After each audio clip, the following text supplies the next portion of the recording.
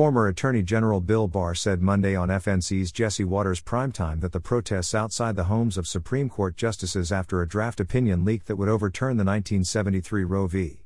Wade ruling were a violation of both federal and state law. Watters said, "You see these protesters at the homes of these justices, what goes through your mind?" Barr said, "Well, that's not a valid form of protest because it's a violation of the law.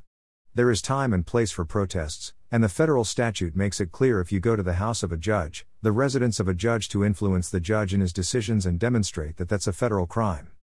He added, "It's a state crime in the state of Virginia, at least.